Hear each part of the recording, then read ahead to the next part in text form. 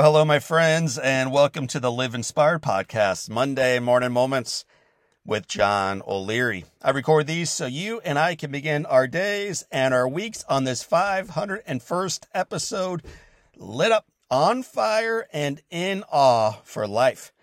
We oftentimes begin these with questions, so let's do likewise today. Here it comes. What advice would you give yourself at age 20? Let me ask it one more time. Here we come. What advice, if you could go back in time and whisper a little wisdom your way, would you give yourself at age 20?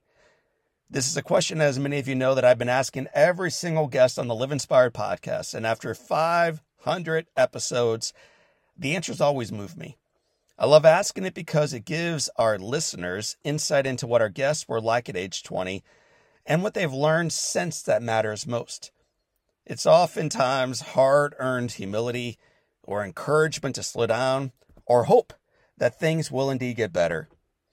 Way back in episode 6, celebrity author, radio host, and my buddy David Ramsey said that he would go back and tell himself at age 20, "Hey Dave, you're not as important as you think you are." That's great advice for most of us at age 20, and probably pretty sage advice for the majority of us even today.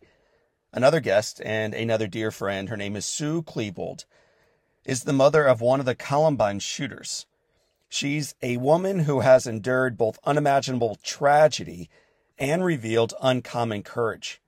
In episode 73, I encourage you to check it out, she said to her younger version, "Sue, you are more courageous and stronger than you have any idea." In episode 380, we met 12-time Olympic medalist Dara Torres. You may remember her from when she swam in the 1984 Olympics in Los Angeles, or you may remember her from the 1988 Seoul Olympics, or you may remember her from 1992 in Barcelona, or perhaps 2000 in Sydney, or maybe most recently as a 41-year-old in the 2008 Beijing Olympics. Dara told us that she would tell herself to stop being so self-conscious. And then she added, "Don't worry what other people think of you." As the interviewer, I have always learned something from their answers. But it wasn't until the tables were turned and I was asked that question just one episode ago that I realized the true power of taking a moment to consider the answer in our own lives. It forces us to take stock of both who we are today and revisit who we once were. Today, when people see John O'Leary these days, they might think of a guy who wrote a couple books or speaks for a living or hosts the Live Inspired podcast. They might see a guy whose life is incredibly easy, as some have suggested, or incredibly difficult, as others have insinuated. They might know me as Beth's husband or dad to Jack and Patrick and Henry and Grace. Or they may know me as, hopefully, a joyful, grateful man. But at age 20, I wasn't really any of those things. You see, at age 20-year-old John O'Leary did not feel like much of anything at all. I was a floundering student, struggling in class with no future professional focus. I was drinking too much, using alcohol as a mask of fitting in more than as a goal of just having fun. I lacked purpose, I lacked confidence, I lacked conviction, had never had a girlfriend, and the future wasn't looking too bright. Trust me. I was plagued with anxiety about what I would do for a living, wondering if someone might eventually find beauty in me, and struggling with whether I would actually find that beauty in myself. I had lived 20 years stuck, chained to the past, living in fear and struggling to fit in. Until I finally let go of trying to be something for others and started loving my life exactly as it was and as I was today. Until I stopped pursuing love for what I could get out of it and began simply savoring all that I can invest in others.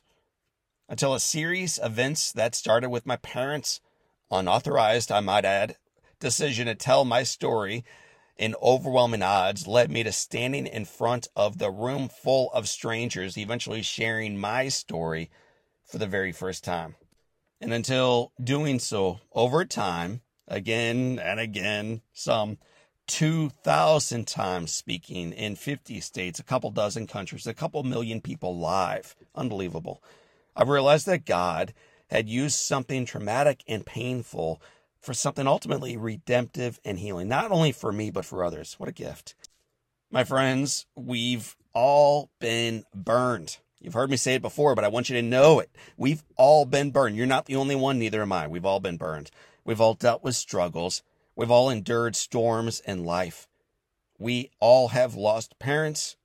Some of us have lost children. Many of us have lost friends. We failed in businesses and in marriages and in dreams. We've stumbled spiritually and physically and financially. And yet, what I didn't know back then is that our scars from these experiences are not signs of weakness to be covered up, but they are symbols of strength to be celebrated. As we prepared to record our 500th Live Inspired podcast episode and sought to bring a life-giving message to our listeners, that's you, all around the world, we thought it would be deeply meaningful for my very first guest and one of the greatest inspirations in my life to take the microphone and interview me. So that's how I found myself at my parents' house on their screened-in porch with Susan O'Leary, my mom, last week asking me questions. One of the questions was, what encouragement, John, would you give yourself at age 20? As I looked at Mom, thoughts raced through my mind like, John, it's from our scars and our failings that our greatest successes originate. Or maybe I was thinking, in every fire, John, in our lives, we can choose to see a life muted by pain, rejection, and challenge, or a life on fire with hope and perspective and wisdom. Or John, your life is a gift. You are lovable. Your life matters. Act like it, brother. Come on, man. Get out of bed. Act like it.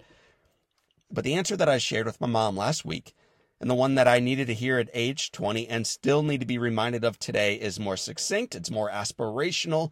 And possibly it's more needed today in the marketplace of life for all of us. Here it is. John and Live Inspired family, the best is yet to come. The best is yet to come. My friends, this is the advice I wish I knew earlier in my life. The best is yet to come. It changes what we think possible for tomorrow and what we do today to step forward. It's the advice that I hope you embrace regardless of where you are today in your life. No, it's not going to make today free of struggle. It's not going to do that. It doesn't take away past heartache. It can't do that either. It doesn't promise that tomorrow will be easy, because it won't be. It just reminds us that there is reason for hope, that your life still matters, and that the best, truly, of your life is yet to come. My friends, thanks for being with us on the journey as part of the Live Inspired podcast family. I want to remind you that although the headwind and the challenges ahead of us are real, the foundation is firm. And here it comes. You ready? The best is yet to come. So for this time, and until next time, my name is John O'Leary. Today's your day. What a gift. Live inspired.